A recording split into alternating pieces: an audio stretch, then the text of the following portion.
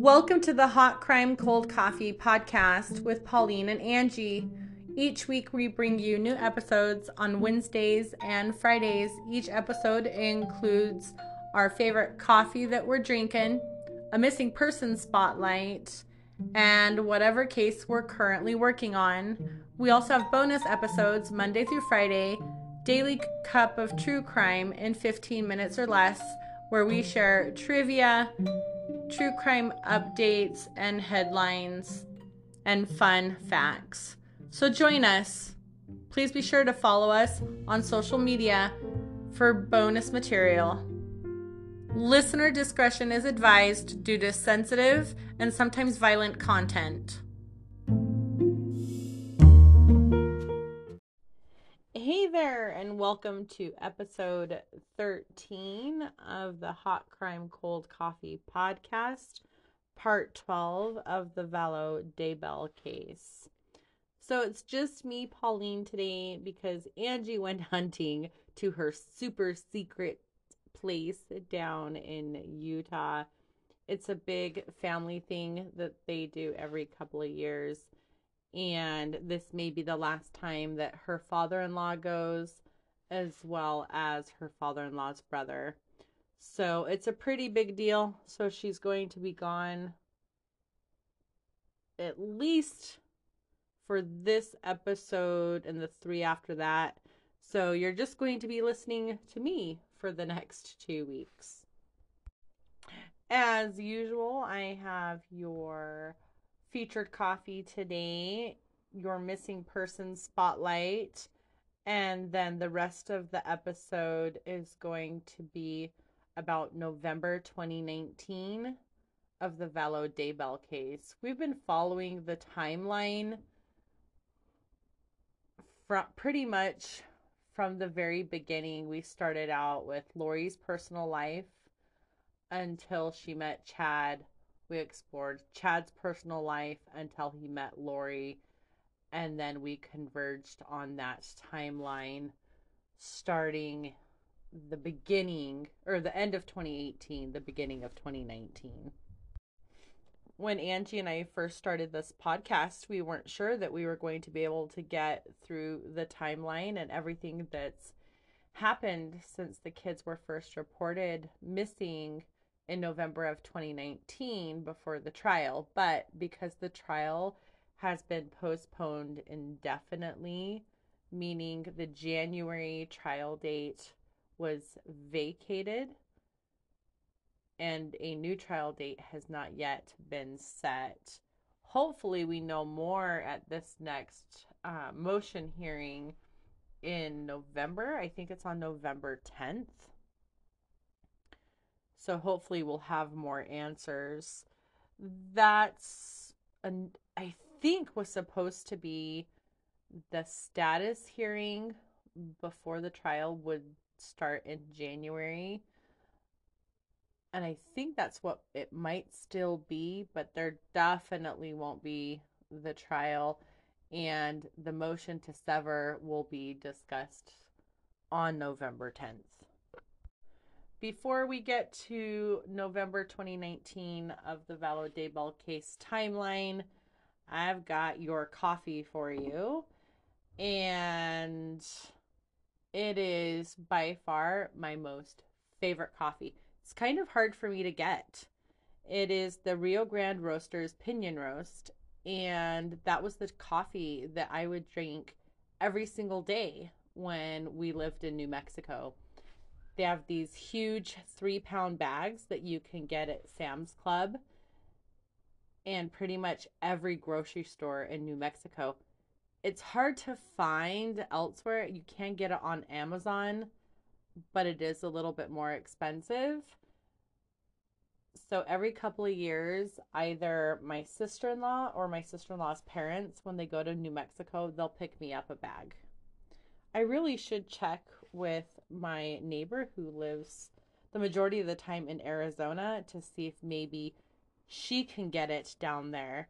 But it is the most delicious coffee ever. I love Pinion Roast.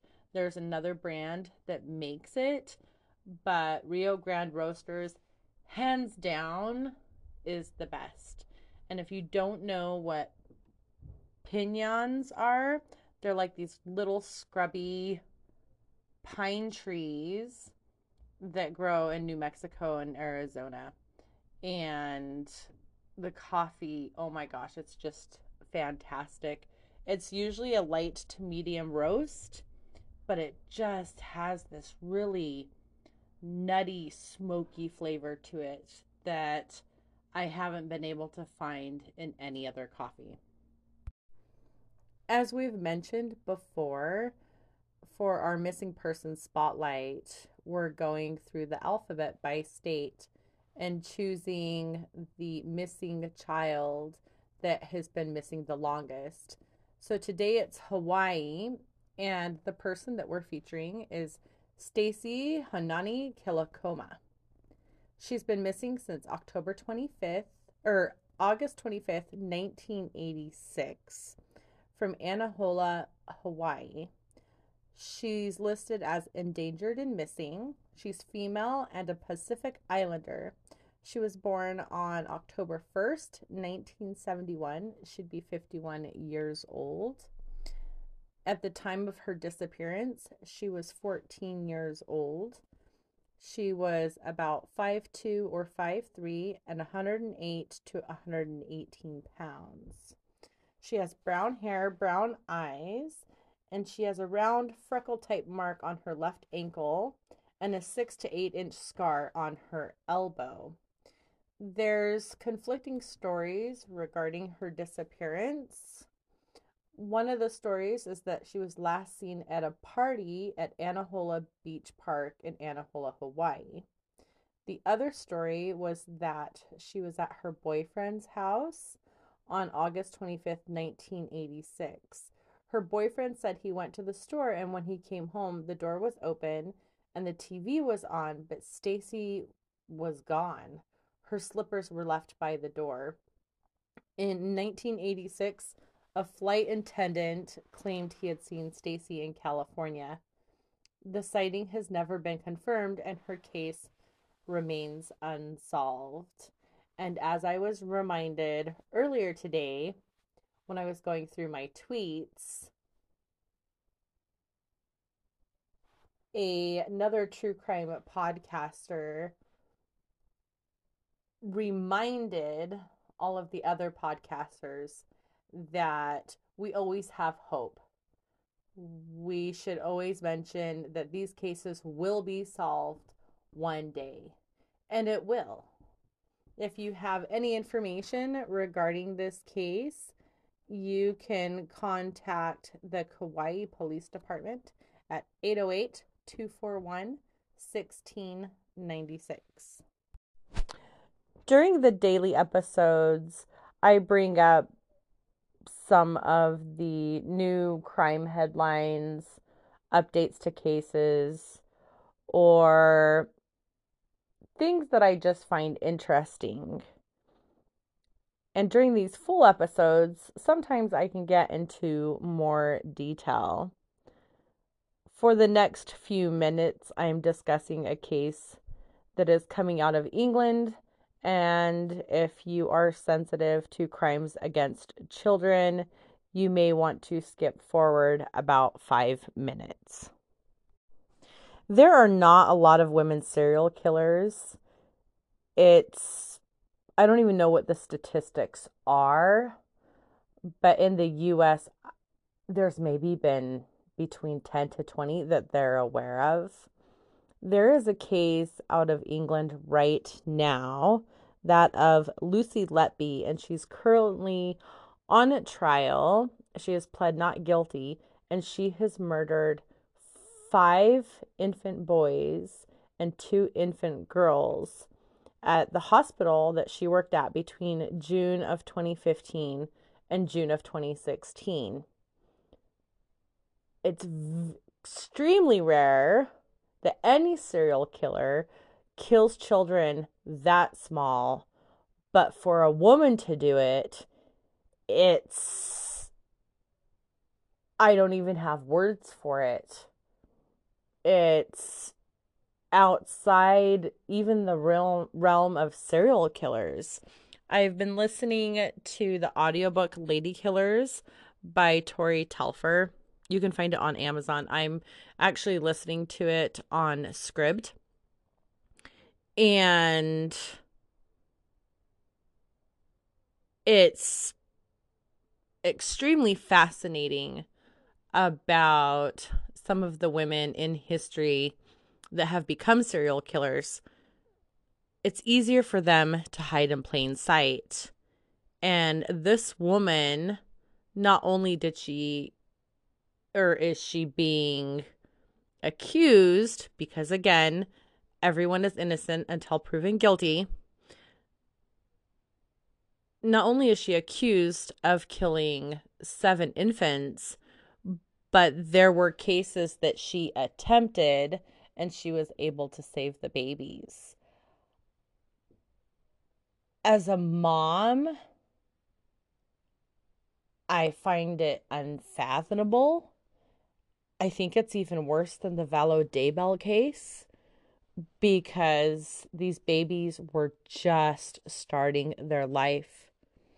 They were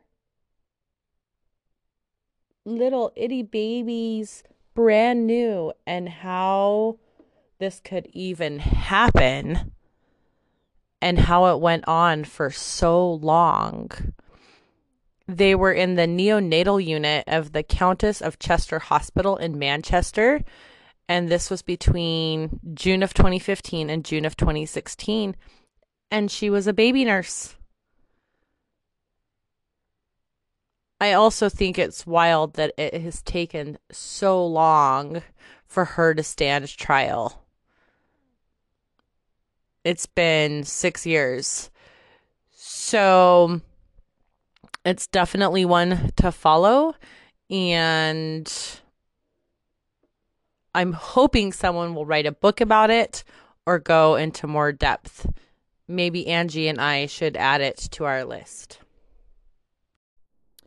If you love true crime podcasts, but you're looking for something new and different to listen to, then you need to listen to the podcast The Letter from Limonetta. They're the ones who produce it, and it's on KSL Podcasts. You can find it on any podcast platform, and it is amazing. It's going to make you cry, but in a good way. And it's the journey of one family whose son was killed to how their life was changed, but how they could also forgive the man who did it and live their life to the fullest after this tragedy. I don't want to say any more than that because it'll give it away, but you need to listen to that podcast. Not your typical true crime podcast, again, but a beautiful story, very well done. I absolutely have loved listening to it every week. Since the motion hearing last week on Wednesday for the Vallow Daybell case, there have been no new updates, which is a little weird because for a while there, they were almost every single day. And the last thing that I wanted to mention before I get to the rest of the episode is that this weekend I'm working hard on our website.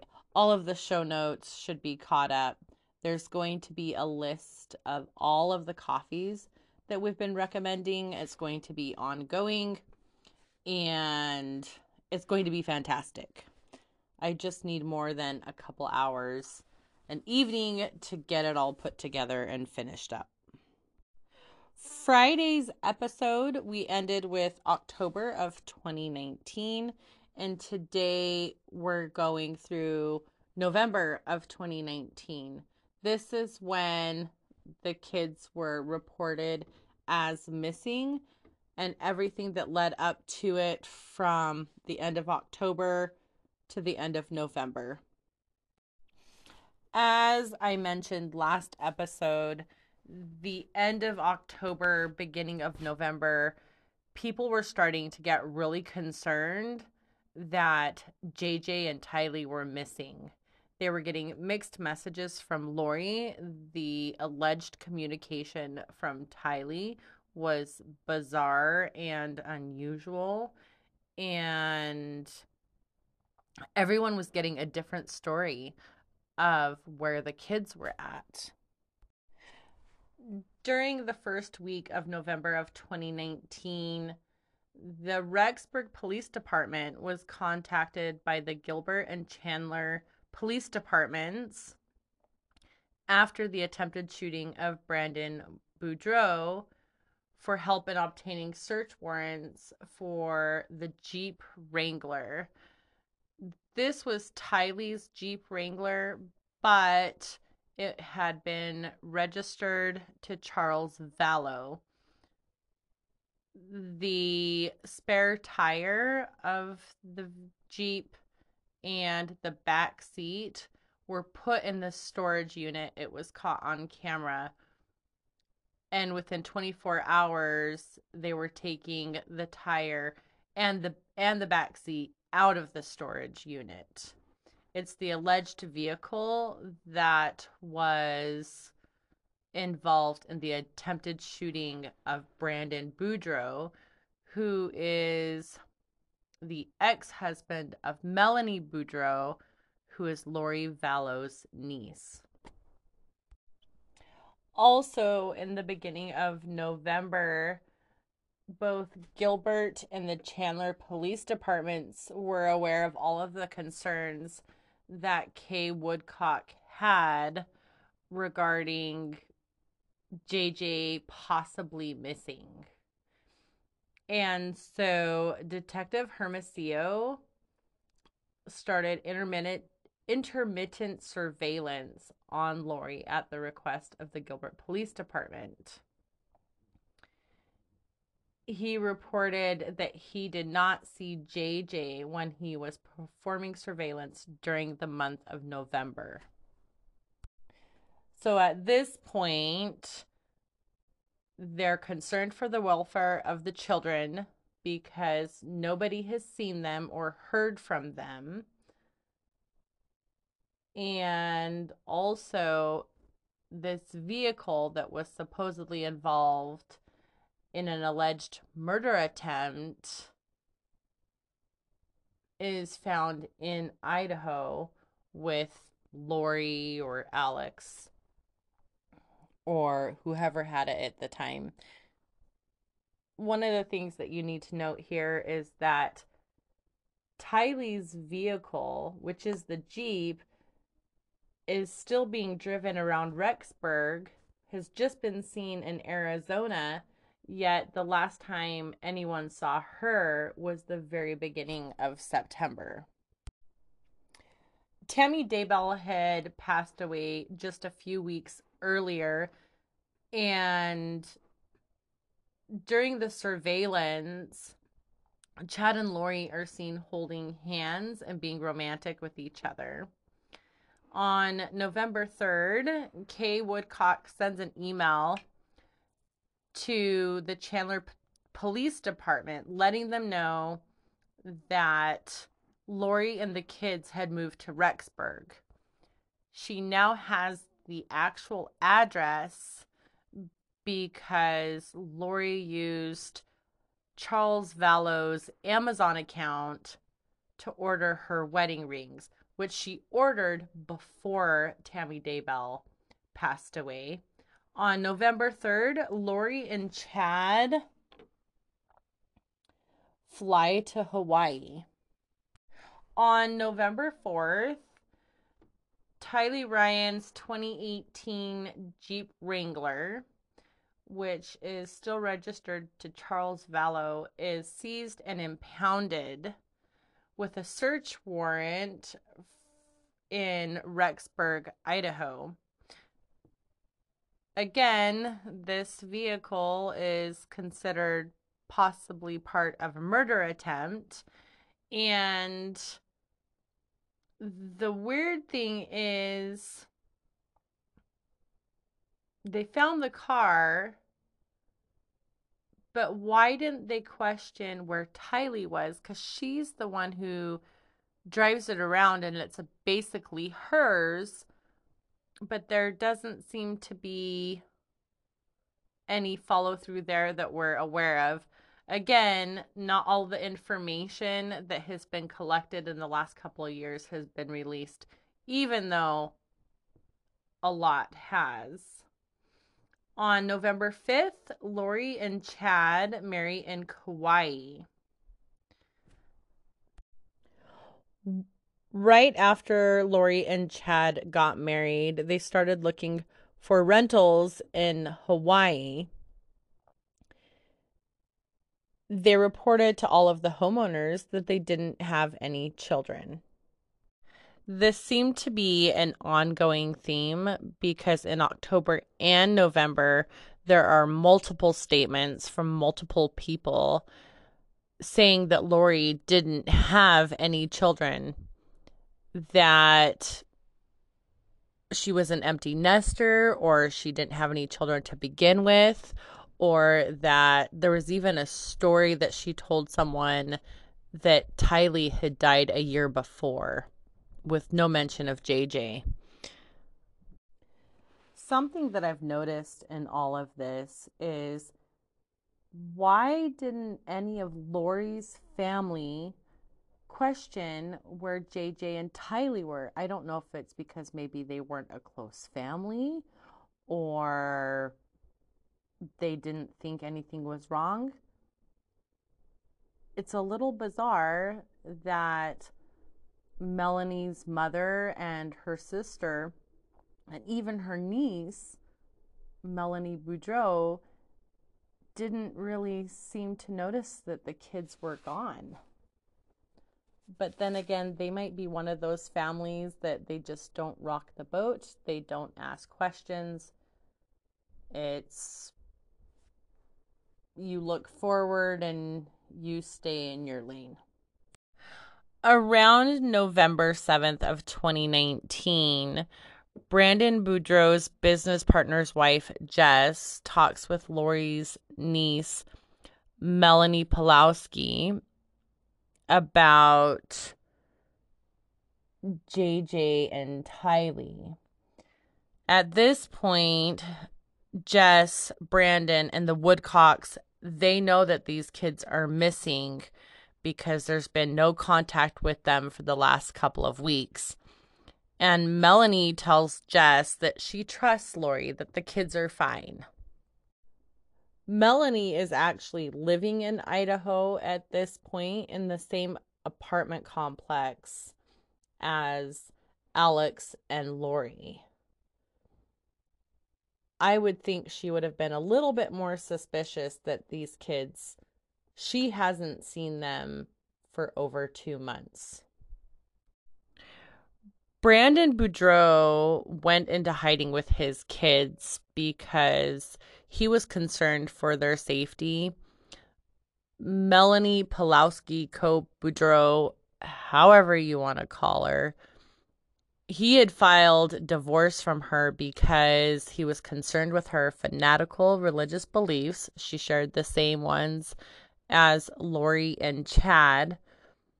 And that's why Brandon filed for divorce and hid the kids from her. I thought that there had only been one incident in American Fork, but there were actually two. The first time was on November 12th. Melanie trespassed on Brandon's parents' property in American Fork, Utah, where Brandon is hiding with the kids. She went there with her uncle Alex. And then on November 14th, she trespasses again around 10:30 p.m., saying that she has a court order that she can take the children back. The body cam footage can be found online, and we will include a link to that in the show notes. Melanie's not physically aggressive, but she's pretty adamant that she's going to take those kids. Law enforcement cite her for criminal trespassing and ask her to leave, but then they decide to arrest her instead, and they give her a domestic violence enhancement. She's also there with Alex again. She got booked into the Utah County Jail. Alex posts her bail, and eventually, once she goes in front of the judge, I believe he put her on probation for 2 years. Now I have to backtrack about a day. On November 13th, Kay Woodcock, JJ's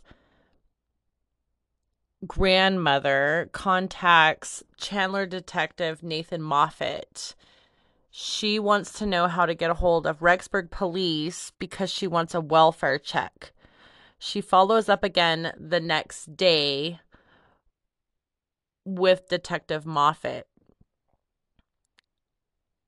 What I find interesting is why it took so long between the 13th, when Kay first requested the welfare check, to when law enforcement actually show up at the house on the 26th.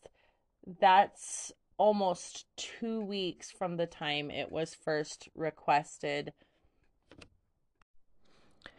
The reason behind that could be because it's 2 different states communicating, and I don't know how that works when it's between state lines. Maybe there's some type of procedure that we're not aware of to get this done, and we may never know, or it could come out in the trial. I'm not sure the exact date, but sometime mid-November, Lori and Chad come back from their honeymoon in Kauai. On November 19th, Melanie and Brandon's divorce is finalized. She didn't even bother showing up for the divorce proceedings, and Brandon was awarded full custody of the children. I don't think it helped that everyone was aware that there were some other children missing at the time, as well as Melanie trespassed twice on Brandon's parents' property and did get the domestic violence enhancement. On November 23rd, Tammy Daybell's family finds out that Chad had remarried, and they're extremely in shock. I'm not sure when his kids found out that he had remarried and what their response was to that. But Lori didn't even really tell her family that she had gotten married. And her pattern with all of her husbands, including Chad, all 5 of them, was to get married, not invite her family, and then tell them after the fact. I don't understand why someone would secretly get married 5 times. I know that at my wedding, I wanted all of my family there, and all of my family was happy to be there. During the weekend of my wedding, 13 out of my 15 siblings were there. So I find that not necessarily concerning, but weird. Absolutely weird. There's some contradicting information of when Kay Woodcock found the actual address, if it was the beginning of November or towards the end. But finally, on November 25th, she is able to request that welfare check. And I don't know if it's because she finally had the address or her pushing it, rushed the communication, or whatever the process was, because it was, the police department from Arizona had to contact the one in Rexburg. But the Rexburg Police Department were contacted on the 25th of November of 2019 that a welfare check was being requested by JJ's grandparents because they were concerned for his safety, and no one had heard from him or seen him in over 2 months. Tylee was not included in the paperwork for the welfare check. No one knew that she was missing. They all knew that JJ was, but no one had really expressed concern about Tylee. So until law enforcement showed up to check for JJ, did they realize that Tylee had disappeared as well. So on the 26th of November, law enforcement show up at Lori's address in Rexburg looking for the kids. When they first show up, it's just Alex and Chad there. Chad acted like he didn't know Lori very well and stated he didn't have her phone number. That's weird because they got married, 3 weeks before, and they'd known each other since 2018. So red flag right there for law enforcement as they're going through this investigation. Alex told the detectives that JJ was with his grandma in Louisiana, which law enforcement knew wasn't true because Kay was the one who had requested the welfare check from the very beginning and was the one who reported that JJ was missing. Alex gave law enforcement the wrong address. He said that Lori would probably be at apartment 107, but that was a vacant apartment. They came back later that day and found Lori at home. While law enforcement were talking to Lori in her apartment, Chad Daybell tried to drive away. He was stopped by a detective. The detective talked to him again, and Chad admitted that he did have Lori's phone number. And he told the investigator that the last time he had seen JJ was in apartment 107 in October. Apartment 107 is the vacant apartment that doesn't belong to any of them. Lori tells law enforcement that JJ is with her friend Melanie Gibb, who was the last person to actually see JJ alive in Arizona, and that they were going to the movie Frozen 2. Lori gave them Melanie's phone number, but Melanie didn't answer. What law enforcement didn't know at the time was that Chad had called Melanie and told her not to answer the phone because law enforcement was going to call, and they had told law enforcement that JJ was with her, and so they asked her to lie once she finally talked to law enforcement. Melanie Gibb did not speak to law enforcement on the 26th. So Rexburg police asked Gilbert Police Department to go looking for Melanie Gibb at home. They went to her house. She was not there, but they were able to reach her by phone. Melanie told them that JJ had been gone for several months and he was not with her, and she did not know where he was at.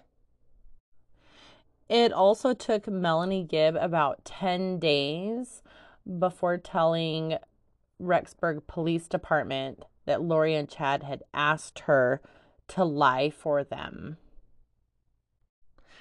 So the next day on the 27th, after not being able to find the kids, getting conflicting messages that the kids are, or that JJ's with grandma in Louisiana. Oh, wait, JJ is in Arizona with Melanie. And then finding out that Tylee's not there because Lori had mentioned to law enforcement that Tylee was up at the college. But when they contacted BYU Idaho, they did not have her enrolled, and that was another red flag for them. So on the 27th, they got a search warrant and they went back to Lori's townhouse that she was renting. She and Chad were gone. The house had been cleaned out and nobody was there. They also searched Alex's apartment as well as Melanie's. Law enforcement also searched the storage unit, the same storage unit that had the backseat of the Jeep and the tire in it at one point that was caught on camera. And they find all of the kids' stuff: blankets, toys, photo albums, clothes, baby books, you name it.